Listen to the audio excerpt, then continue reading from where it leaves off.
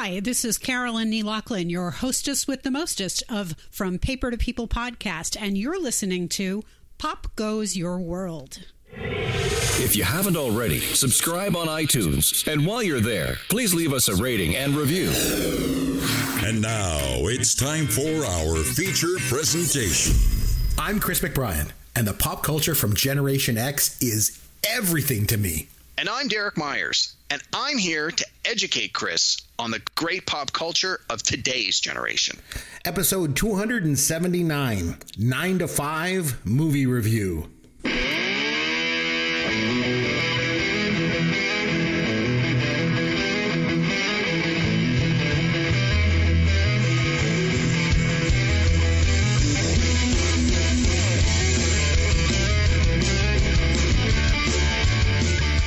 Chris McBrien, along with Derek Myers. This is Pop Goes Your World, the pop culture podcast for the generations. Last week, we reviewed the 2023 movie Barbie. That was Derek's suggestion. Derek, you handle all the newer stuff around here, and this week it was over to me. Someone's got to. Yeah. I know you're not doing it. I only do the older stuff, as we know. So I decided to go with 9 to 5, all the way back in 1980. That's my jam, you know. So we're going to review the movie shortly, but before we do that, what is new in the world of pop culture for you, Derek? Well, I have some new, I have some old, I have some good, I have some bad. So I'll try and get through it as quickly as I can. We'll start with the new. Yes. Since we watched Barbie last week, I felt I had to watch Oppenheimer on the weekend, so I did. First time. Did not get a chance to see it in the theater in the summer. I mean, it runs 3 hours, and I like a long, boring drama as much as the next guy, probably more than the next guy, but I was a little reticent to see this in the theater, and so it's been available for home viewing for a while, but you got to pay for it. So I think the rental price was down to like $5. So my wife and I said, okay, you know what? Let's just eat the $5. Mm-hmm. We'll rent it from the Cineplex online. We'll watch it at home. We had to watch it in 2 sittings, so we did a 90 minutes, and then we sort of went, okay, that's enough for me. And then the next day we did the other 90 minutes. And it actually turns out the movie sort of has a natural break at the halfway point. And I said to her, I go, it was. I wonder if they had an intermission in the film. Well, I don't think they did, but it just, again, you watch enough movies, you get a sense of the pacing, and we sort of got to that point, and I said, why don't we pause it here? Because we had paused a couple of times, take quick bathroom breaks and stuff. Sure. So I said, why don't we pause it here, take another bathroom break? And then we came back. I said, you know what? I think I'm done for now. And she said, yeah, I think this is a good place to stop, just based on what was happening with the story. When we came back to watch that second half, I said to her, that second half was 10 times as good as the first half. The first half was good and necessary for you to understand what was going on. But I said that second half really seemed to fly by a lot faster. It just was more engaging. A lot more stuff happened. So overall, I like the movie. I think you're right. I think it's just going to sweep through the Oscars. No one's going to stand in its way. And we already saw with the Golden Globes and the People's Choice, and I think the SAG Awards, like there's been a few of the awards already where it's just like cleaned up. I think you're absolutely right. It's going to be a coronation for Oppenheimer. And I mean, I don't necessarily have any beef with that. I think the performances were fantastic. Christopher Nolan is a director that I really like. I think he's done a great job. So it won't surprise me if it's just a clean sweep across the board for Oppenheimer, which is unfortunate for some of the other really great movies that came out this year. But, sometimes timing is everything. Mm-hmm. So, but I joked after. I said, I've seen the Barbie movie 3 times now. I've seen Oppenheimer once. I don't think I ever need to watch Oppenheimer again, but I can't wait to watch a Barbie movie again in 2 or 3 months once the details start to fade a bit. So anyway, it's just a different kind of movie. So I'm glad I saw it. Yeah. Then coming up on Crave HBO, starting this weekend, we're going to have access to the movie The Equalizer 3 with Denzel Washington, which I have not seen but really want to. Well, The Equalizer hold on. So there's Equalizer and then Equalizer 2. And now we're at Equalizer 3. I've never even heard of these before. Shocking. Oh, I know. The first one is fantastic. It's directed by Antoine Fuqua, the same guy that did Training Day. Stars Denzel Washington. Really good. I would strongly suggest you try and find that first one. I think you'll really like it. It's a really good action movie. Mm-hmm. And it did so well they made a sequel. This is the first sequel Denzel Washington had ever done in his entire career. That's interesting. Yeah, he never has. That's really cool. It wasn't. I didn't feel that Equalizer 2 was as good as Equalizer 1, but it was still quite strong. And I saw it when it first came out, but I hadn't seen it since then. And in anticipation of part 3, I really want to see part 2 again before I watch part 3, because I just watched the first Equalizer like a couple months ago. It had not been available on the streamers. It was just put back on, obviously in anticipation of part 3 coming out. So I had a chance to watch Equalizer 2. Again, I enjoyed it. I didn't remember very much of it at all, but I mean, honestly, I can't remember the last time I saw a Denzel Washington movie that I didn't like. That guy, he knows how to make a movie. And sorry, what's the concept of these movies? He's like an ex-military guy that's retired, and then of course he's trying to live a normal life, and he just wants to help people who are in trouble, and he can't let bad things happen to the people around him, and so he's sort of the anonymous avenging angel that, like, when people suffer hardship, he steps in using his special skills as a special forces kind of guy to right the wrongs. It's loosely based on the TV show from the 80s, like the similar concept.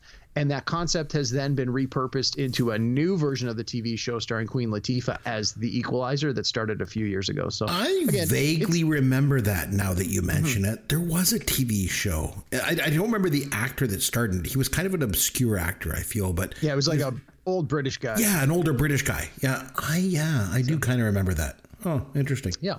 So those were sort of my newer, and then I saw another new one, which was complete garbage. Came out on Netflix a couple of weeks ago. It's called Rebel Moon Part 1, written and directed by Zack Snyder. And this thing is a hot mess. It's like 2 hours and 25 minutes. This was the worst 2 hours and 25 minutes I spent all week. It was terrible. Everyone's like, oh, it's a little slow at the beginning, but the special effects are good. And you like action, you like sci-fi. I'm like, it is the worst Star Wars ripoff I've ever seen. And there's you're familiar with the Honest Trailers YouTube channel, Chris? No, what is it? No? Okay, that's a whole thing for another day. There's a website you got to bring this up. What is it called? Yeah, Honest Trailers.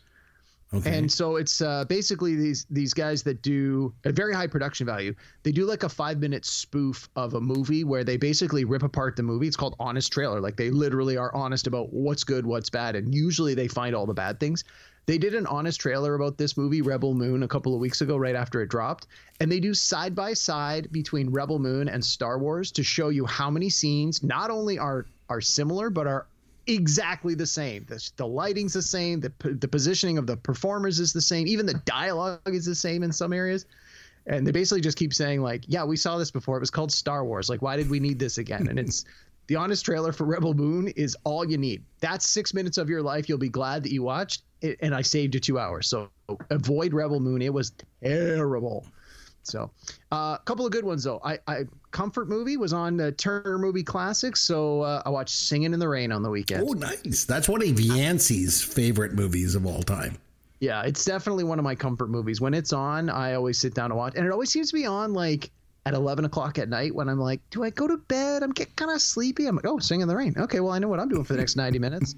So, yeah, had fun with that. And then I had a chance to watch a documentary. For 40 days and 40 nights, he watches documentaries. He likes to learn about the world. It's Derek's Documentaries. Derek's Documentaries. What did you learn about the world this week?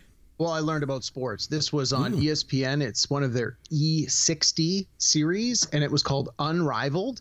And it was about the 1990s Colorado Avalanche and Detroit Red Wings rivalry. Oh, in like a 6 or 7 year span, those two teams combined to win 5 Stanley Cups. Mm-hmm. And there was a lot of shenanigans happening. Specifically, there was an incident between Colorado Avalanche player Claude Lemieux and Detroit Red Wing player Chris Draper, where there was a pretty savage hit. Yeah, and he put Draper into the boards and mangled his face.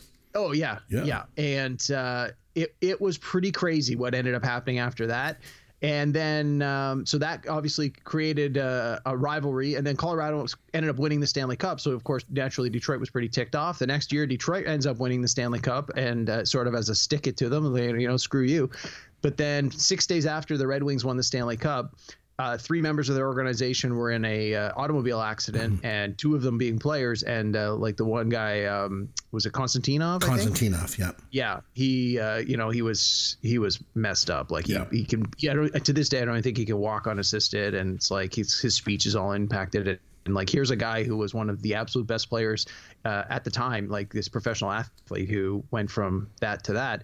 And so anyway, that of course motivates the team, and then the next year they win the Stanley Cup a second time. And yeah, it was a fantastic documentary. And they mentioned that the two teams that were featured in this, between them, like they're like in this game, like they were talking about one of the playoff games. There are 25 guys on the ice right now, like on the benches that are in the Hockey Hall of Fame. Like that's how good these teams were. They were amazing. They were the absolute best of the best, especially at that time.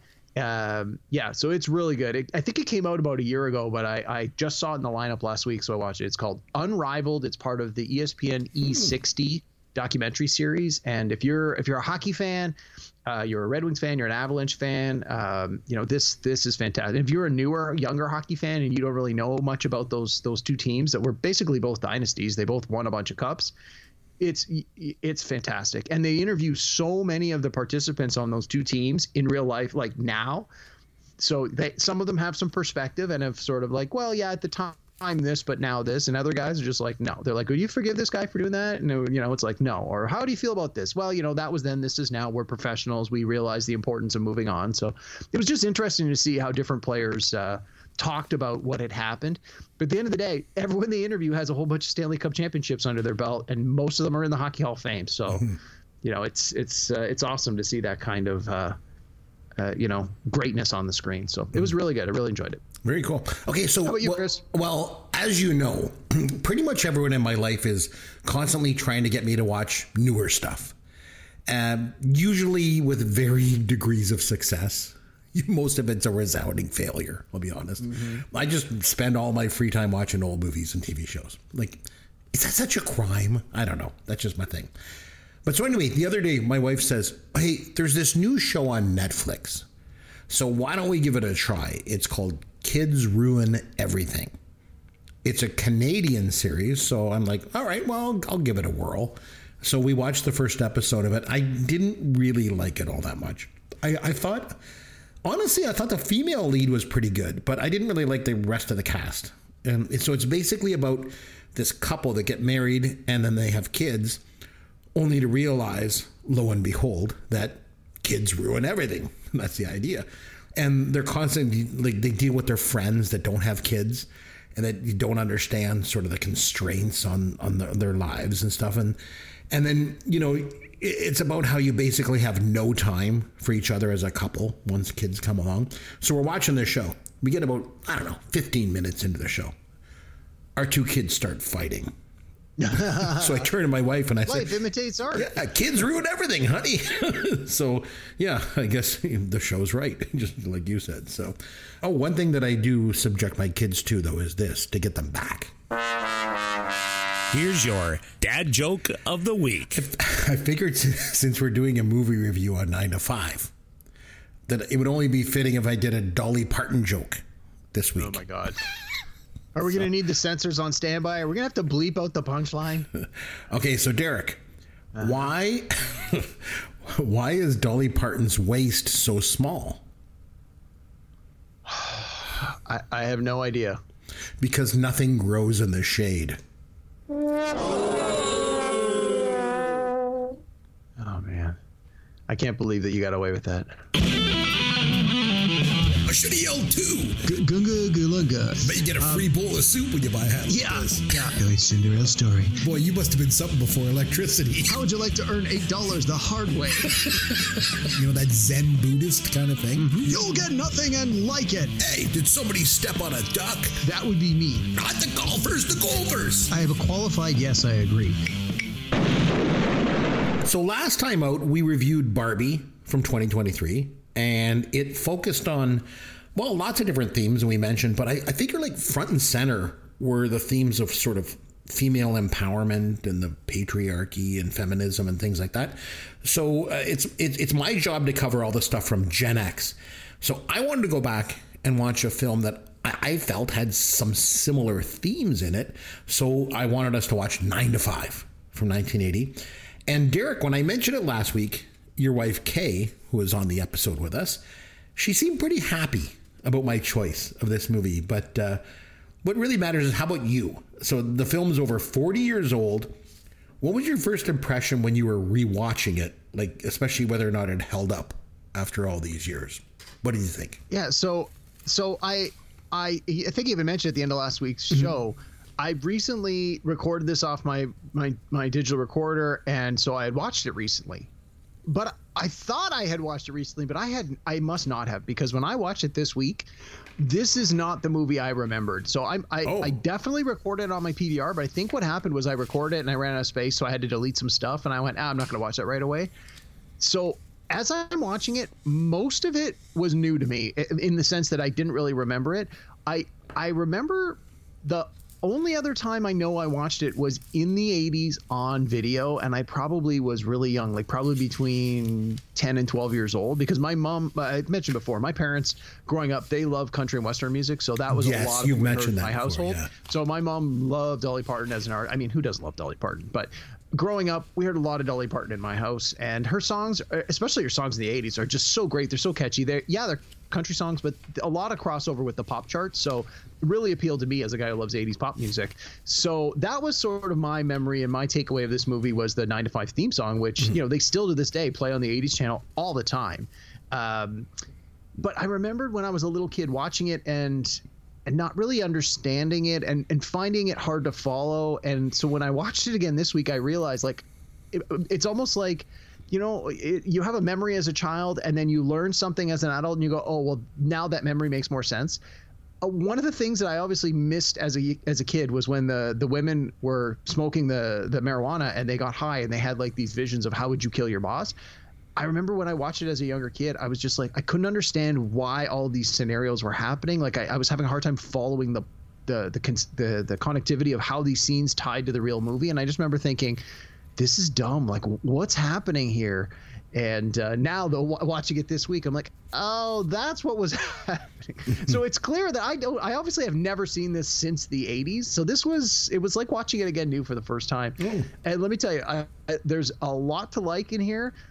There's a lot that you sort of have to shake your head and feel bad and cringe at, but not because the movie's bad, but because the movie was regrettably a reflection of how things were at the time. And again, as someone who has in the 80s, I was just a little kid, I didn't know anything about it, but you sort of look back and you just think, oh my God, I can't believe that people did these things and acted this way, and the people that were subjected to this kind of punishment, for lack of a better term. It's like you feel terrible for them. You're like, well, no wonder they were so angry and wanted what they wanted. They had every right. And so this movie was a bit of an eye opener for me. It was a good revisit. I really liked it. We can talk more about it as we go through. Yeah, I enjoyed it as well. Overall, it's kind of a silly movie with a silly premise. It is, but it's a lot of fun to watch. I found, even 43 years later. So the first thing I want to do is go back and look at the box office from 1980. I'm sure you know the number one film in 1980 was?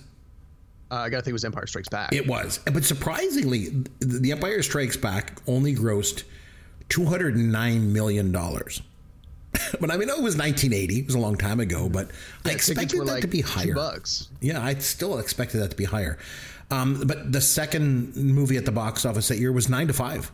It finished second with $103 million. Rounding out the top 5, Stir Crazy was number 3. Kramer versus Kramer was number 4, but even though that came out in 79, the year before, it came out in December, but 1980 is when it made a lot of its money. And then number 5 was Any Which Way You Can, the Clint Eastwood movie with the ape. So side story, that movie is coming up on Turner Classic Movies this week. I have it in my PVR to record because I haven't seen that one since the 80s either. I know. And you should go back and watch it. It is, Any Which Way You Can itself is a sequel to Every Which Way But Loose, which came out in 78. I think that's the one. The first part one is the one that's on. The first one. The second one is better. The second one is better, actually. But but then rounding out the top 10, there was Private Benjamin, Coal Miner's Daughter, Smoking the Bandit Part 2, The Blues Brothers, and Ordinary People, which again came out the year before. That's a pretty solid top 10. Even when I go down, there's Popeye, The Shining, Cheech and Chong's next movie, Caddyshack, Friday the 13th, Brubaker, Flash Gordon, Raging Bull, Xanadu, American Gigolo, and My Bodyguard. That's a pretty solid year for movies. There's a lot of good ones, and there's a few that I would sort of skip over, and there's a handful in there that I haven't seen, but I know about. But yeah, the ones that are in there that I have seen are there's some solid picks in that list. Big time. So this film 9 to 5 was released on December the 19th, 1980. The budget was $10 million. And like I say, it grossed over 10 times that. So let's just start with some themes in this film. I think this is the best place to start. I want to start with talking about women in the workplace. Like you mentioned, going back and watching it now, you realize, wow, what a slice of life. Like that was from a different time. So, and really, if you think back to 1980 or even like just Gen X in general, it was the first generation where women really entered the workforce sort of en masse. You know, if you go back from 1980, 25 years before that, it was the middle of the 50s. Women were usually housewives and homemakers. And then as the middle class kind of grew, you know, and more people wanted stuff, you know, women started to enter the workforce. And this movie sort of plays up that idea. It's probably the central theme in the movie, I would say. Like I said, definitely a product of its time. But going back and watching this now, anything like just sort of jump out at you in regard to women in the workplace? So much jumped out. Loaded question. I mean, there's the obvious things of just that it's 40 years old. So so the things like the way the office looked, the way the office was run, the way, you know, like little things like just the telephones and the photocopy, like things like that, the technology, like just the aesthetics of the 80s. It was a time capsule. It was a time machine. And the boss was smoking cigars in his office and stuff, like just the way that the workplace has changed in some of those things.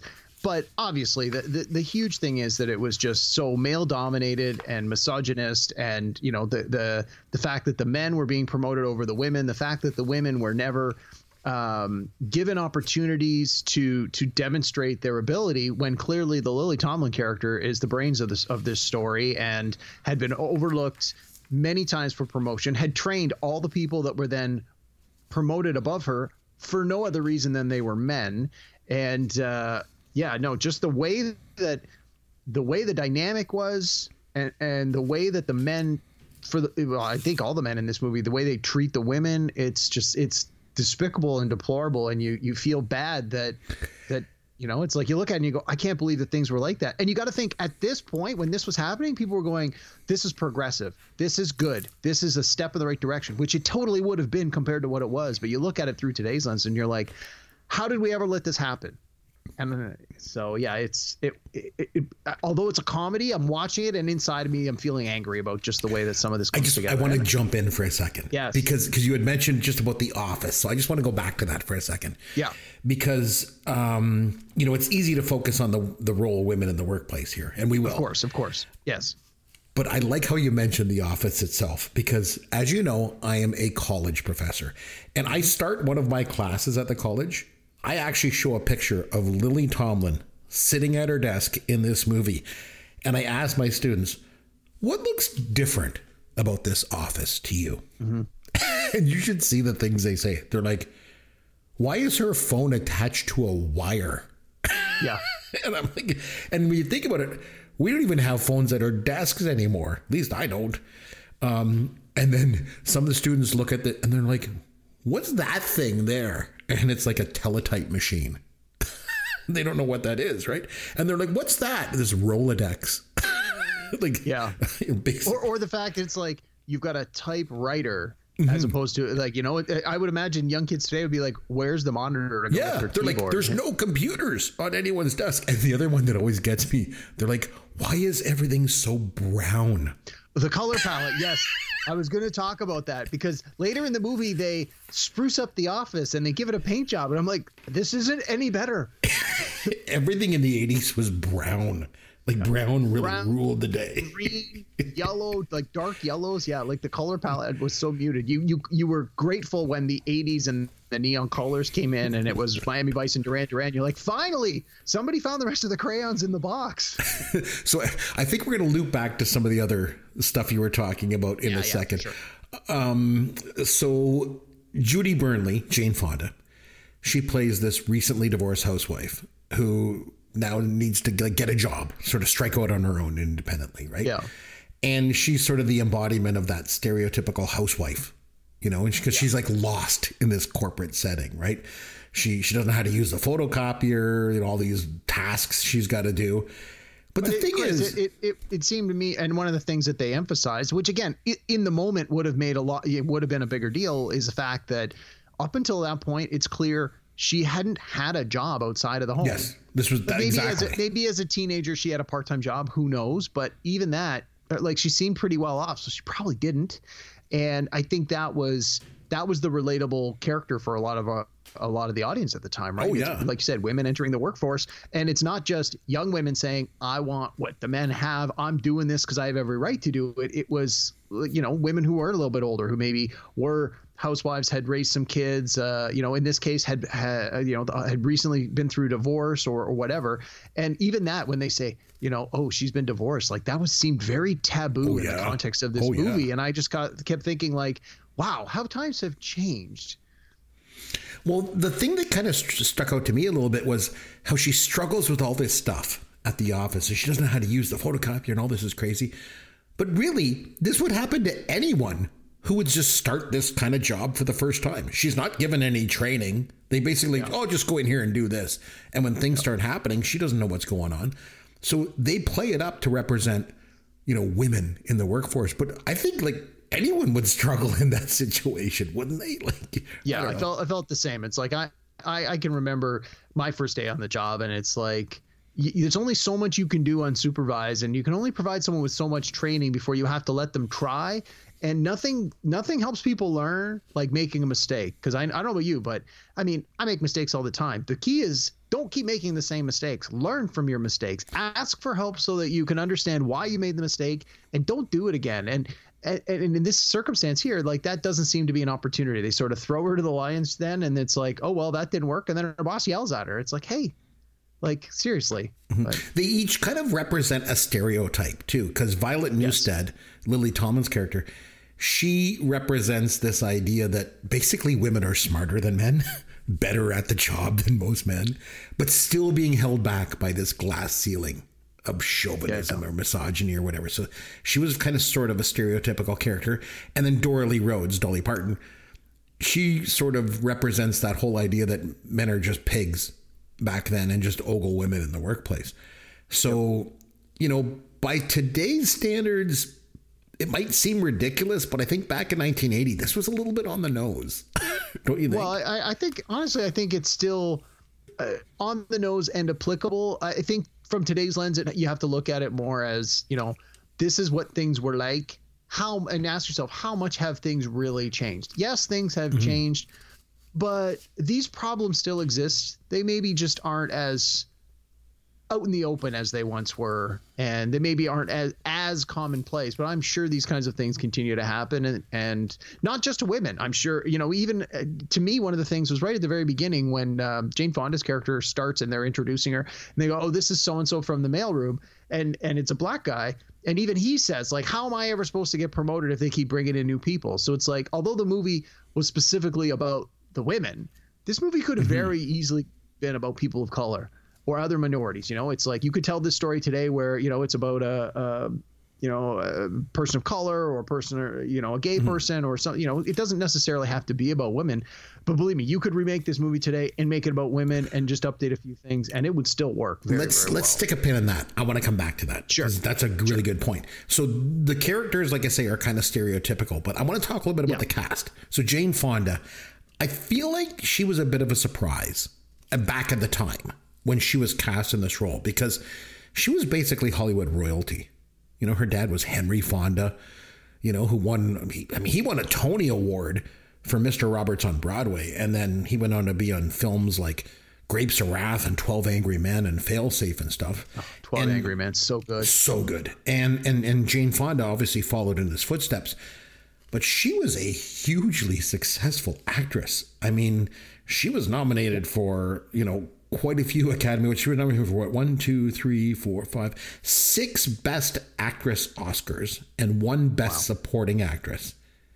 She won 2 for Best Actress. She won for Clute and Coming Home in 71 and 78, and then was nominated those other times. So I think to see her cast in this little workplace comedy movie probably was a bit of a surprise, I think, to a lot of people. Well, I mean, I think yes and no. And maybe this is just me sort of looking back. It's, Jane Fonda was an advocate, and used her position and, like you said, Hollywood royalty. So she had opportunities other people didn't have, other women didn't have. And I think that she used that platform to great effect over the course of her career and her lifetime to advocate for the things that she felt strongly about. She was very big about, against the Vietnam War and obviously for women's rights as well. I mean, so they nicknamed her Hanoi Jane, because she was opposed to the Vietnam War.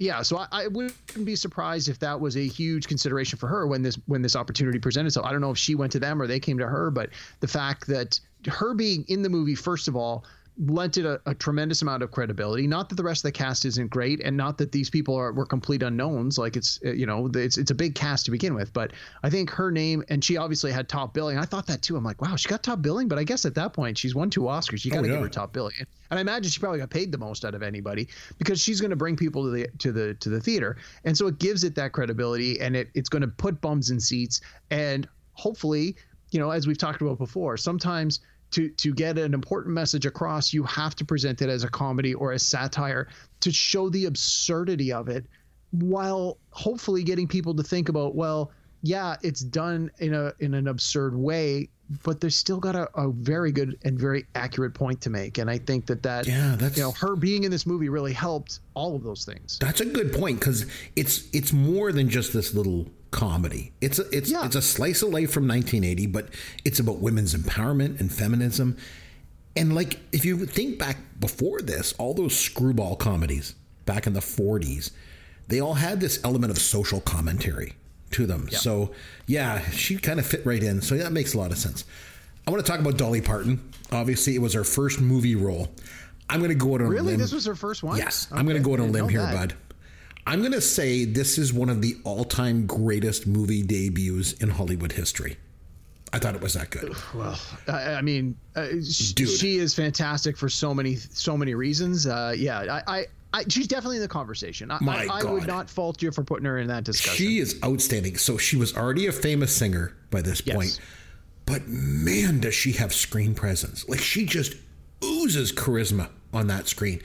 And the thing is, it would have been so easy for her to just sit back and rely on her sex appeal and her chest measurements. Just, hey, I'm a movie star. But she just transcends everything. She is an instant movie star through and through. I don't think she's an actress. I feel like she's a force of nature. You know what I mean? Yeah. I was going to say, I would call her, rather than say actress, I would say performer. And I think that's part of what's helped her all these years as a musician is, like any musician, you can write a great song, sing a great song, but performing that song is a big part of it. And I think a lot of artists over time are not good at that part of it. And those that are tend to have fantastic careers.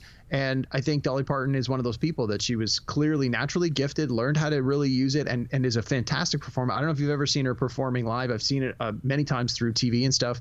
Like, she really knows how to perform in a concert situation. So although she may not be a trained, quote unquote, trained actress, you have that presence, you have that charisma, you have that natural ability, you know how to work an audience, you know how to, take direction and things of that nature. So it just seemed like a natural fit. And that's why I think you have so many musicians that go into acting and actually do very well. And she's a great example of that. Someone who came in, hit a home run on the first time out. And it's like, wow, you think she's going to be in movies again? Yeah, I think she's going to be in movies for the next 40 years. So Lily Tomlin, she became well known on TV's Laugh-In. And she was also in Robert Altman's Nashville in 1975. She was in The Incredible Shrinking Woman, which was... That was the first time I ever saw her. Yeah, that was another movie that had social commentary in it. And she was the voice of Miss Frizzle on the Magic School Bus in the 80s. And then recently she's been in Grace and Frankie on Netflix, which I have not watched, but she's also back starring with Jane Fonda in that, interestingly enough. But I thought she gets great reviews. That Grace and Frankie gets great reviews. Again, my mom and my aunt, who are basically the same age as Lily Tomlin and Jane Fonda, watch that show and love it. Like, it clearly speaks to that demographic. But I know my wife's watched a few episodes and said it's really strong. Doesn't necessarily appeal to me. And then I also, Lily Tomlin in the late 90s, early 2000s, she was in The West Wing the last 2 or 3 seasons as the secretary to the president, and she was great. She was sort of a little quirky, outside of the box kind of character, but that seems more in keeping with the kind of person she seems to be and the kind of character she tends to play. So if we go back to 1980, it was almost unheard of to have a feature film led by a cast of women. It goes first of all, men are the ones making the decision. Why would they put women in charge? Exactly. And the other thing too is, like, you and I have talked about this before. The typical Hollywood plot device is this: boy meets girl, boy loses girl, boy gets girl back. Like, that's basically the plot of every Hollywood script ever. But in addition to that, like you mentioned, it was a male-dominated world. It was a male-dominated film industry. And The Office itself, business in general, for that matter, was a male-dominated workplace. So to have this movie come along and starring 3 women, and they carry the whole film, was quite groundbreaking, I think, for 1980. Yeah, absolutely. And I mean, whenever you've got a movie where it's clearly got an ensemble, I mean, I think we call it an ensemble. There's 3 of them. There's always the risk that you have one person that's sort of a breakout star or who's doing the heavy lifting and the other 2 are riding along. In this case, I didn't get that impression one little bit. I felt that all 3 women sort of each had their own lane, and they were able to just, like you said, they represent different stereotypes or different archetypes, and they nail it. Each of them does a fantastic job playing the character that they're there to play. They work well together. They work well off of each other. They all bring something a little bit different to the screen and to the story. And I think that you needed 3 women to do this, and they all killed it. They just nailed it. It worked so well. Totally agree. But there was one male character in the movie. Dabney Coleman as Franklin Hart, how they call him, the sexist, egotistical, lying, hypocritical bigot. Yeah, man, that seemed about right. I would add a few more, but it was PG movie, so you got to watch what you say. Dabney Coleman was a great character actor. Like, he was so good at playing that smarmy, unlikable, and he basically played the same character again in Tootsie. But I mean, he did other stuff. He did dramas like War Games, and he was actually sort of likable and sympathetic when he was in On Golden Pond. So I think he was a pretty good actor. He was never really a leading man. I mean, they gave him his own TV show. If you remember, back in '83, he starred in a show called Buffalo Bill, and it was actually a pretty damn good show. It was like a summer replacement show, but it just never really caught on with audiences, so it got canceled. But he's still with us, 92 years old, but I always thought he was a bit of a staple of the 80s, and I thought he was great in this movie. Yeah, I always remember him from the movie Cloak and Dagger with the kid from E.T. Henry and Thomas. Of course, yes. Yeah, and I mean, War Games you already mentioned, and that's sort of more where my mind goes to. And this one, but like I said, I hadn't seen it in so long. I mean, I knew he was in it, but I hadn't really connected the dots. But now I don't think I'll be able to sort of think of him without thinking of this. And I got to think, would you consider this probably to be his biggest role? Like, if he was to die tomorrow, what's the first line of his obituary? Yeah, it's 9 to 5. It's 9 to 5 or Tootsie, and I think it's 9 to 5 because it's just a little bit more iconic. So this is it. This was his big thing. I want to go back to those fantasy sequences that you mentioned because they all. I love how they just get so fed up with him and all of his BS. They go out and drink and smoke weed, even though you didn't realize it at the time when you were a kid. And I love how they fantasize how they're going to deal with this guy. The thing is, on paper, if you were just to read this script, I think the fantasy sequences would have been dumb. But the way that they played them out in the movie are really fun to watch. And it was kind of cool to see the women getting some revenge on this guy, even if it's just like make-believe, right? I really enjoyed this part of the movie. Well, what about you? Now that you've gone back and seen it, and with a different lens. Yes and no. I mean, I think it's important for the movie because basically everything they fantasize about ends up happening in a more realistic way, which it's interesting to see those parallels. For me, and I think this is where my memory was sort of a little foggy, is the sequence with Lily Tomlin where she's basically a Disney princess and there's the cartoon characters.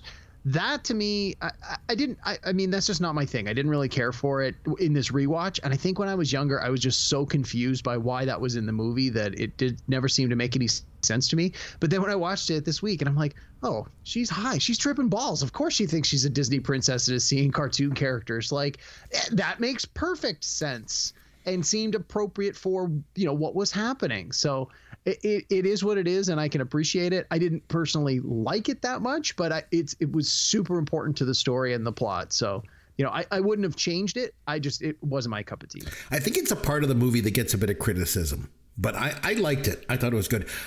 Particularly, I think I liked Dolly Parton seeing the dust. I just love watching her in anything. But I mean, she turns the tables on him when Dabney Coleman is playing that meek secretary and Dolly Parton's the boss. And then she goes, stand up and turn around. And she's like, oh, stop right there. And he's like, is something wrong? And she's like, nope, just wanted to check out your bod. And then the best part of the whole movie, I think, she asks him what cologne he's wearing, and he says, stud.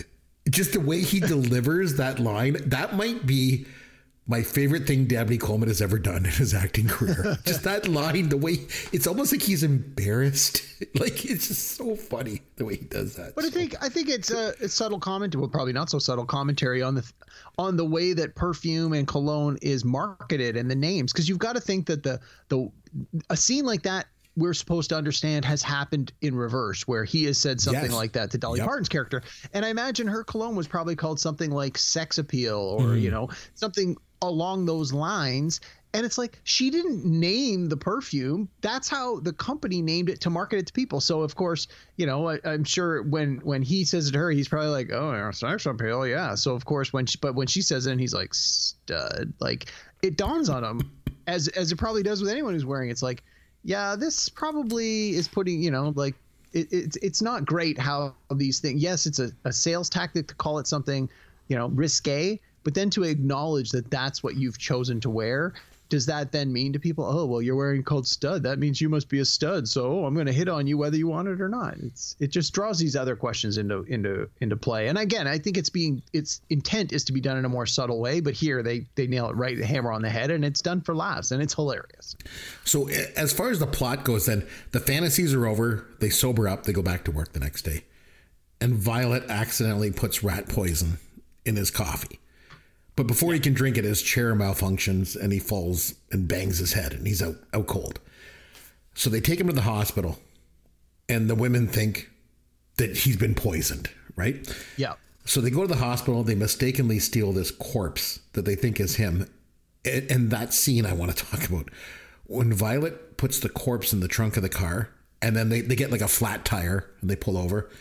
Yeah. And Dolly Parton goes back and sees that it's not him. It's another dead person. The way she calmly sticks her head around the car and she's like, Judy, can you come back here for a second? Yeah. Such a great scene. And then she does the same thing for Lily Tomlin. She's like, Violet, honey, you want to come over here for a second?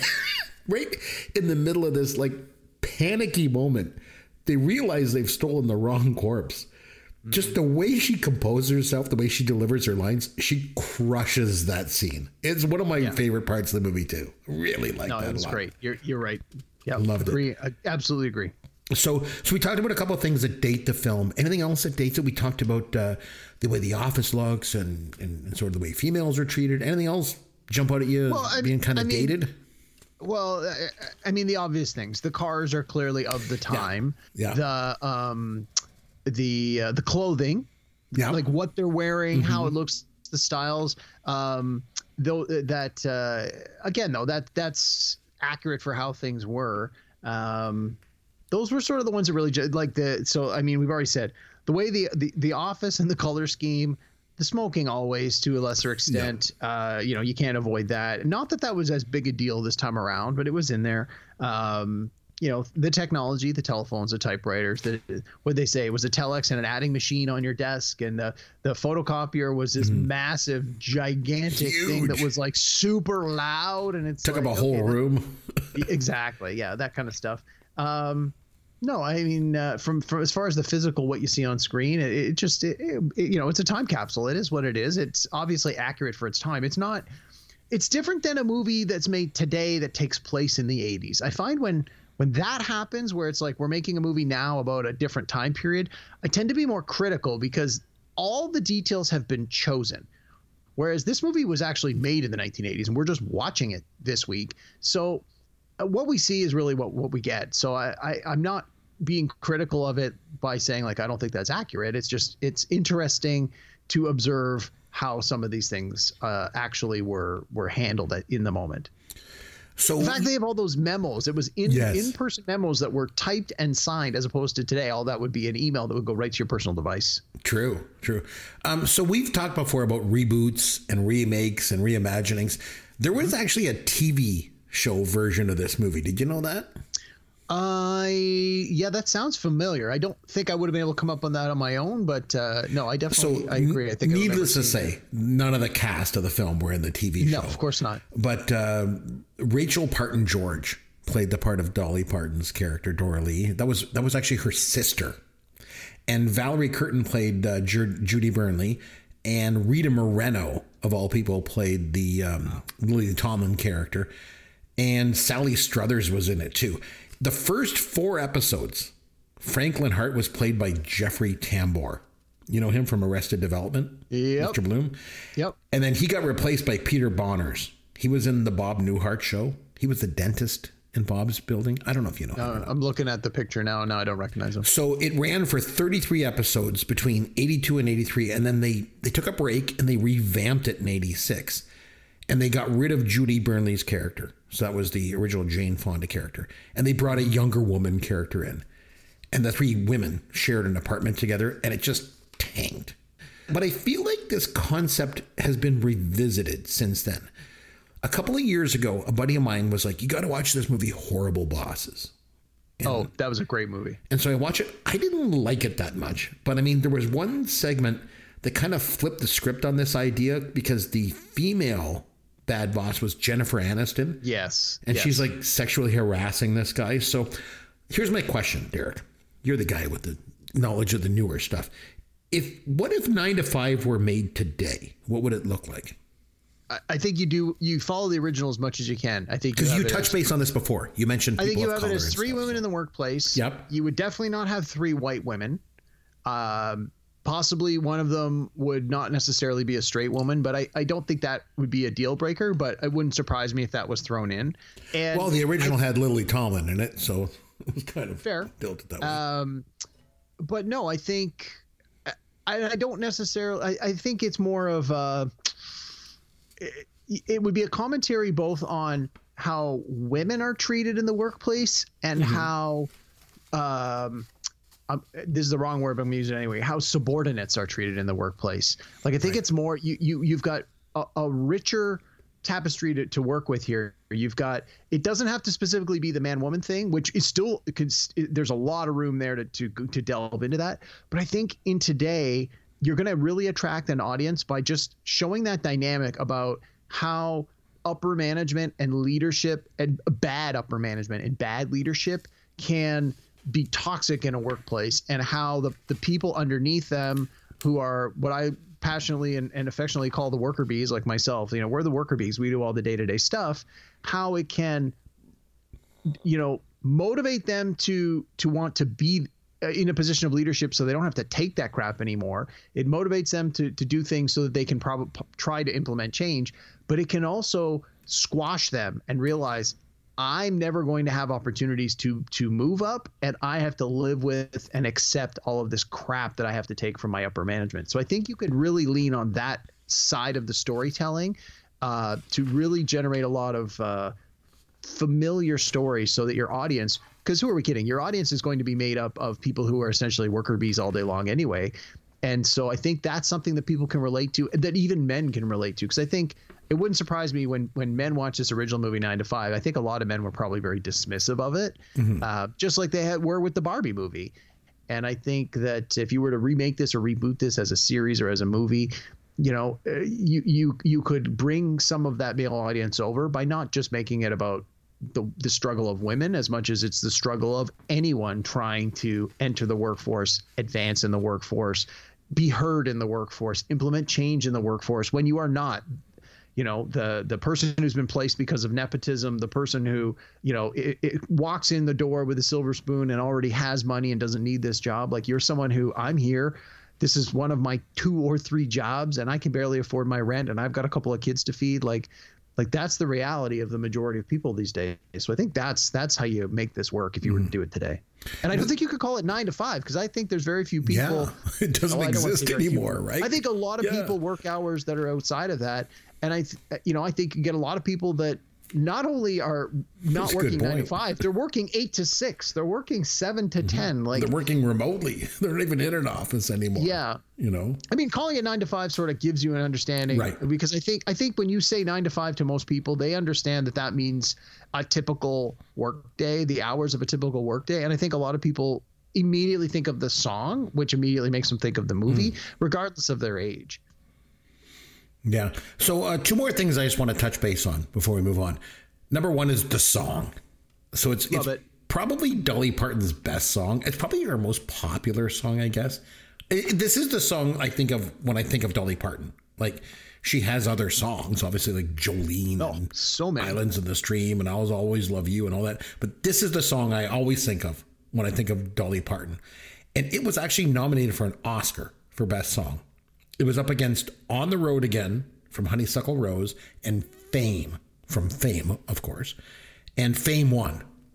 But 9 to 5 is better. 9 to 5. 9 to 5 is a pretty good song. But in the moment, I think it's fair to say that Fame was probably a bigger hit. And so that could have been why it won over 9 to 5.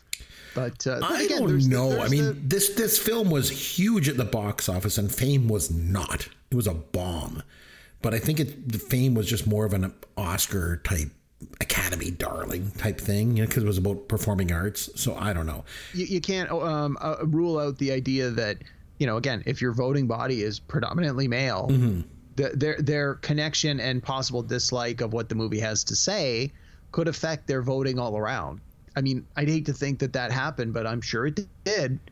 Not that, Fame's still a song by a woman, but again, I think by rewarding this song, they would tacitly be rewarding the movie and acknowledging the message. And I'm sure there were some people that were just like, I don't want to check the box next to 9 to 5 because of if it's ties to the movie, which is terrible. Mm-hmm. And interestingly, before this song sort of exploded everywhere, Sheena Easton had released a song in the UK called 9 to 5. Yep. And she had to rename it Morning Train. Morning Train. Yeah, because, to get around that. But 9 to 5 song was a huge hit, reached number 1 on the charts in Canada and the US. And another interesting thing is it got that clacking typewriter sound. Yes, that's what I love about it. But Dolly actually was inspired to use that sound by clacking her long fingernails together. That's where she got the idea for it. I remember seeing her in an interview and she talked about that. And then the other thing I want to mention about the song, my youngest son mentions this a lot. Like, sometimes we're playing a game, and if the score is 9 to 5, he always goes, "It's 9 to 5, just like Dolly Parton." and a lot of other people in the room, they always laugh. They're like, "Where does he get that from?" And he gets it from me. It's like in poker. If you're playing Texas Hold'em and you're holding your 2 cards and you have a 9 and a 5, that's called having a Dolly Parton. There you go. So you got to do that. And the other thing I want to talk about is how the film is really about sort of women's empowerment and feminism in pop culture. And so I want to circle back to that. So this is not the only example of women's empowerment and feminism and pop culture. A couple of examples came to mind because I was thinking, where else, has this been explored enough? It has been woefully underrepresented. No kidding. But some that came to mind were like Ripley in Alien. I thought of that. Thelma and Louise from 91. Desperately Seeking Susan was a movie in 1985. It was written and directed, right? Yeah, it was produced and written by women, and it was about a woman. It was sort of about self-exploration. It was a bit more about feminism, I think, than female empowerment. But I've never seen it. I know of it, and I know the song from the movie, but I never saw the movie. There is a small Canadian movie. It's kind of an artsy film. It came out in 87 called I've Heard the Mermaids Singing. I know of it, but I haven't seen it. Yeah, it debuted at the Cannes Film Festival, and it has Sheila McCarthy in it. She had a small role in Die Hard, but she's a Canadian actress. And I always thought it was an interesting sort of feminist film because instead of it being about women trying to gain the praise of men, it was about explore sort of the idea of trying to gain the praise of other women. So I don't know, it was interesting. But of course, my examples are all, from Gen X, and I'm sure there's lots more recent ones too. But like, anything come to mind? I hate to put you on the spot, but any sort of newer examples of feminism or women's empowerment in film or pop culture in general? We mentioned Taylor Swift last week. Yeah. I think we were talking about her. I think she's a perfect example, of that as a more of a newer one. You can explore the works of Greta Gerwig. They probably all do to a certain extent. I mean, Lady Bird comes to mind immediately. Oh yes, that's a good example. I mean, and Greta did Barbie as well, so we're still treading on that. But I mean, I'm sure we could do probably not as many as there should be. I got one for you. You know what I was just thinking about? How about this? Wonder Woman, Wonder Woman.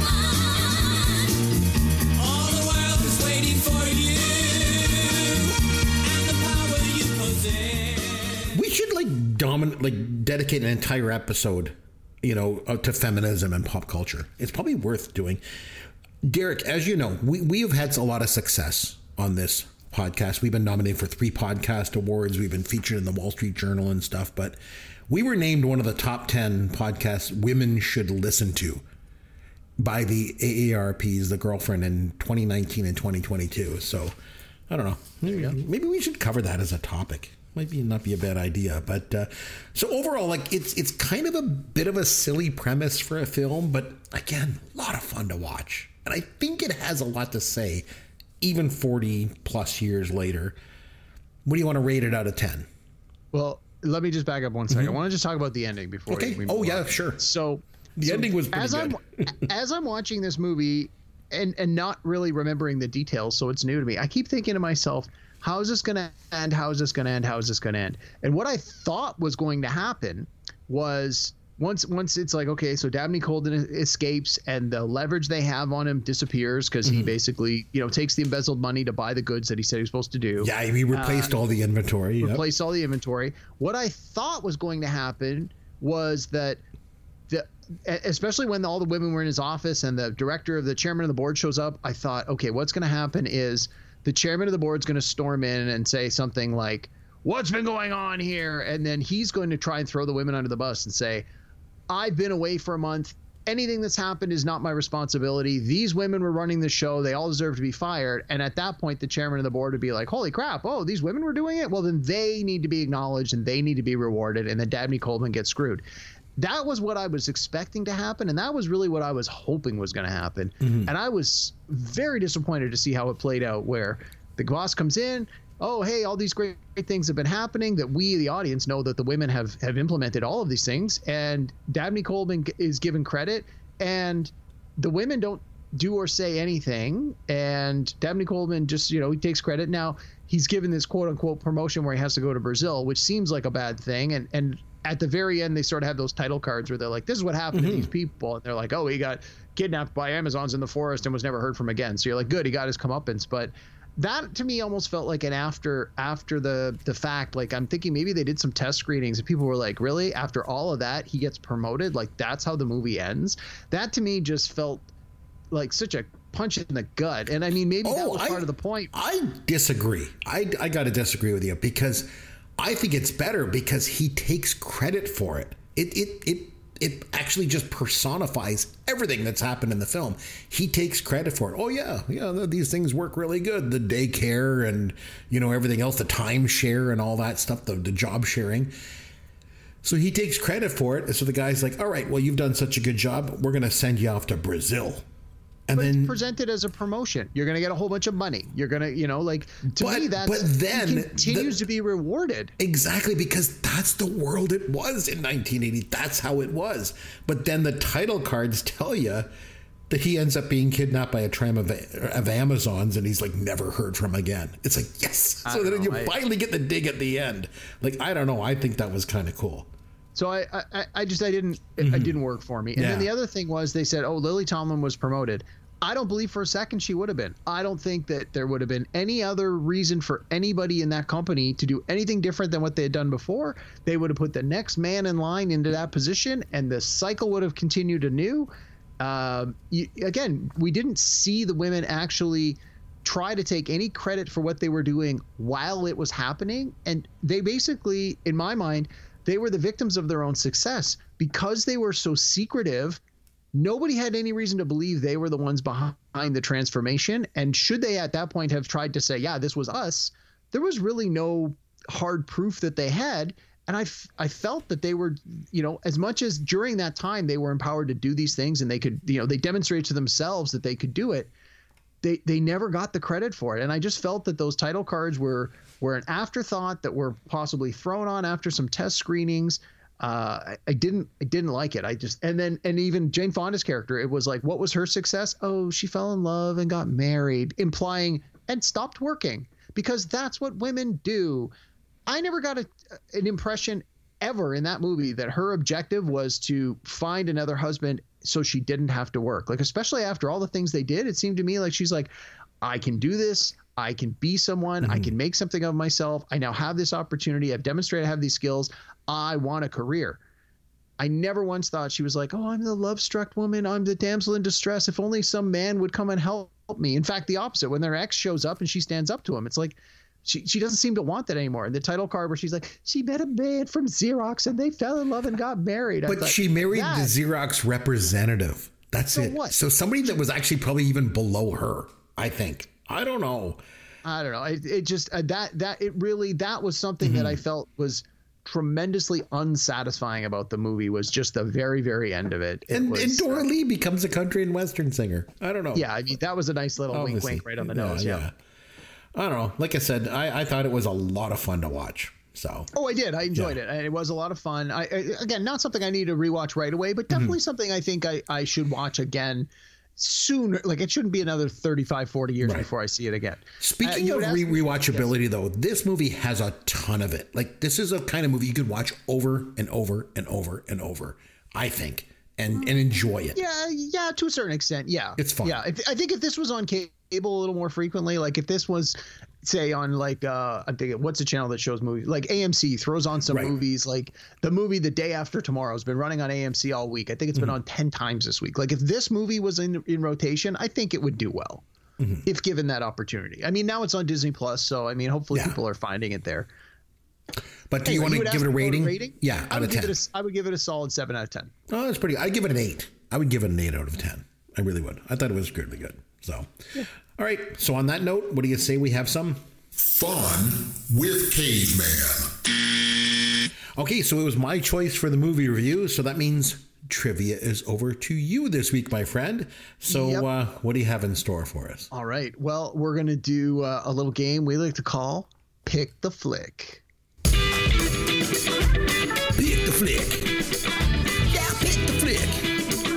You get the synopsis, then pick the flick.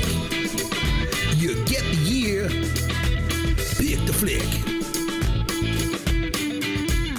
All right, what have you got for us? All right, so this movie is called 9 to 5, representing 9 o'clock in the morning and 5 o'clock at night. And so I looked for other movies that have references to a time of day in the title. Oh, okay. All right. Some of these, super obvious, very popular movies that I'm sure you'll have no problem with. But surprisingly, not that many movies have references to actual times in the title. So some of these are going to be a little tougher than normal. So in those cases, I'm going to give you another clue by telling you somebody who was in the movie, because I think you might need it. You're going to need it. And even honestly, this trivia is going to be a little harder than normal just because to stick with this theme, I had to really dig. So my apologies up front. This one is going to feel harder than normal, but there are a few easy ones, a little curveballs in there, or like, lob balls right over the plate. So we're going to start with a couple of easier ones for you here. All right. So the first one. This movie originally came out in 1957 and then was remade in 2007, 50 years later. Let me read you the synopsis. Okay. A small-time rancher agrees to hold a captured outlaw who's awaiting a train to go to court. A battle of wills ensues as the outlaw tries to psych out the rancher. Is that High Noon? No, it's not. Is it? Can I take another guess? Yes. 3:10 to Yuma? Yes. Oh, yeah. All right. It's since they remade it, you got 2 guesses, 2 movies, 2 guesses. Because they've remade both of those. Yeah. I don't know, but okay. All right, next one. I don't think you're going to get this, but I will give you the director as a hint if you're struggling, and I think you will. So this movie was fairly recent, 2018, based on a true story. 3 courageous young Americans prevent a terrorist attack on a European train. It was directed by Clint Eastwood. Ooh. What was the year? Did you give the year? 2018. Oh, I don't know.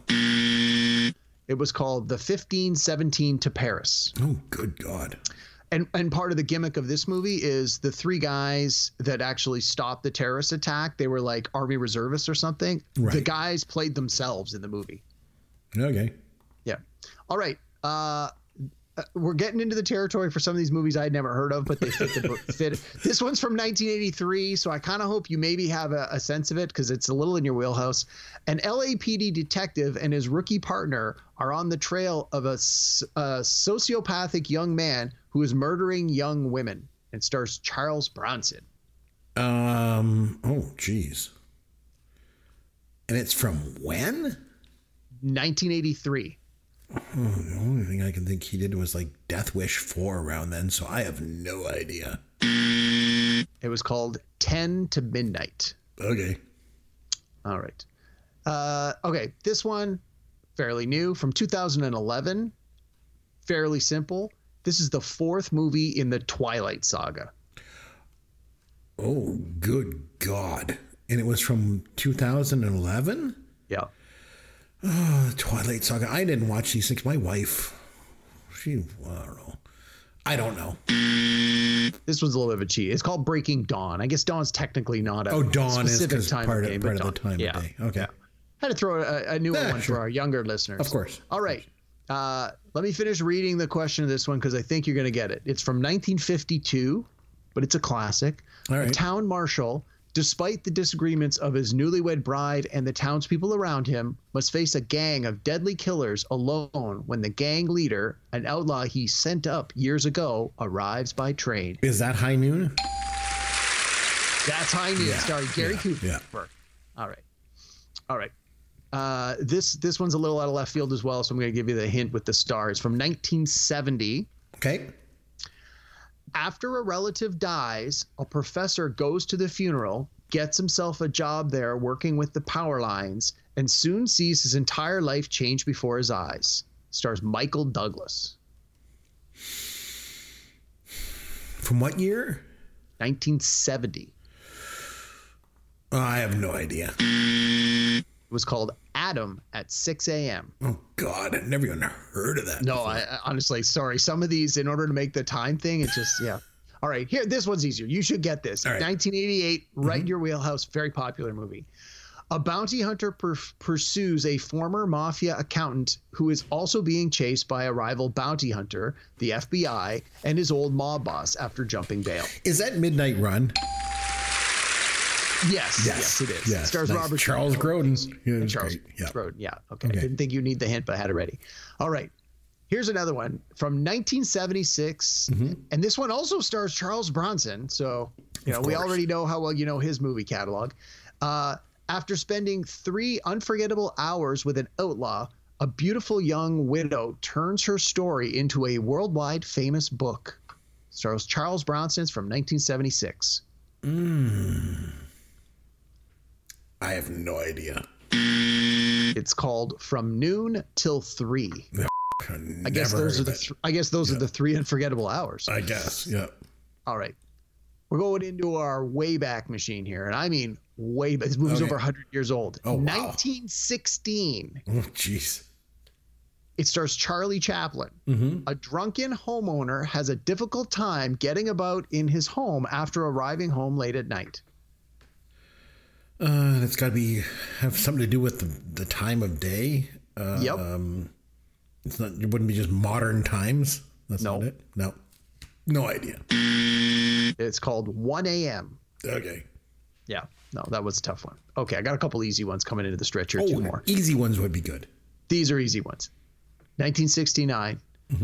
A naive hustler travels from Texas to New York City to seek personal fortune, finding a new friend in the process. Oh, I like that movie. It's Midnight Cowboy. Yeah, there you go. Yeah. Okay, see, I had to give you a nice, easy one. And then this one, I think is easy. It's from 1987, so I'm hoping that right in your wheelhouse here.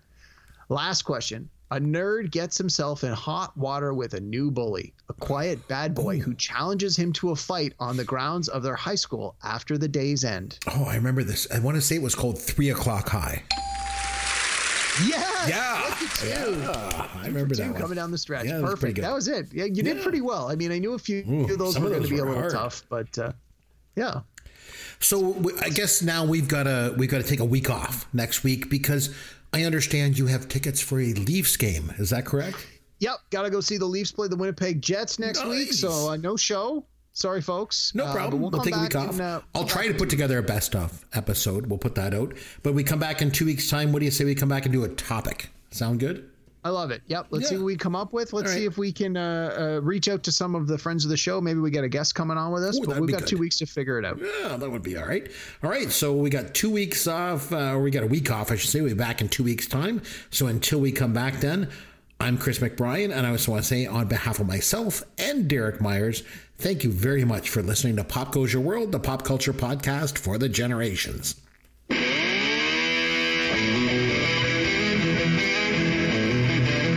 Thanks for listening to Pop Goes Your World.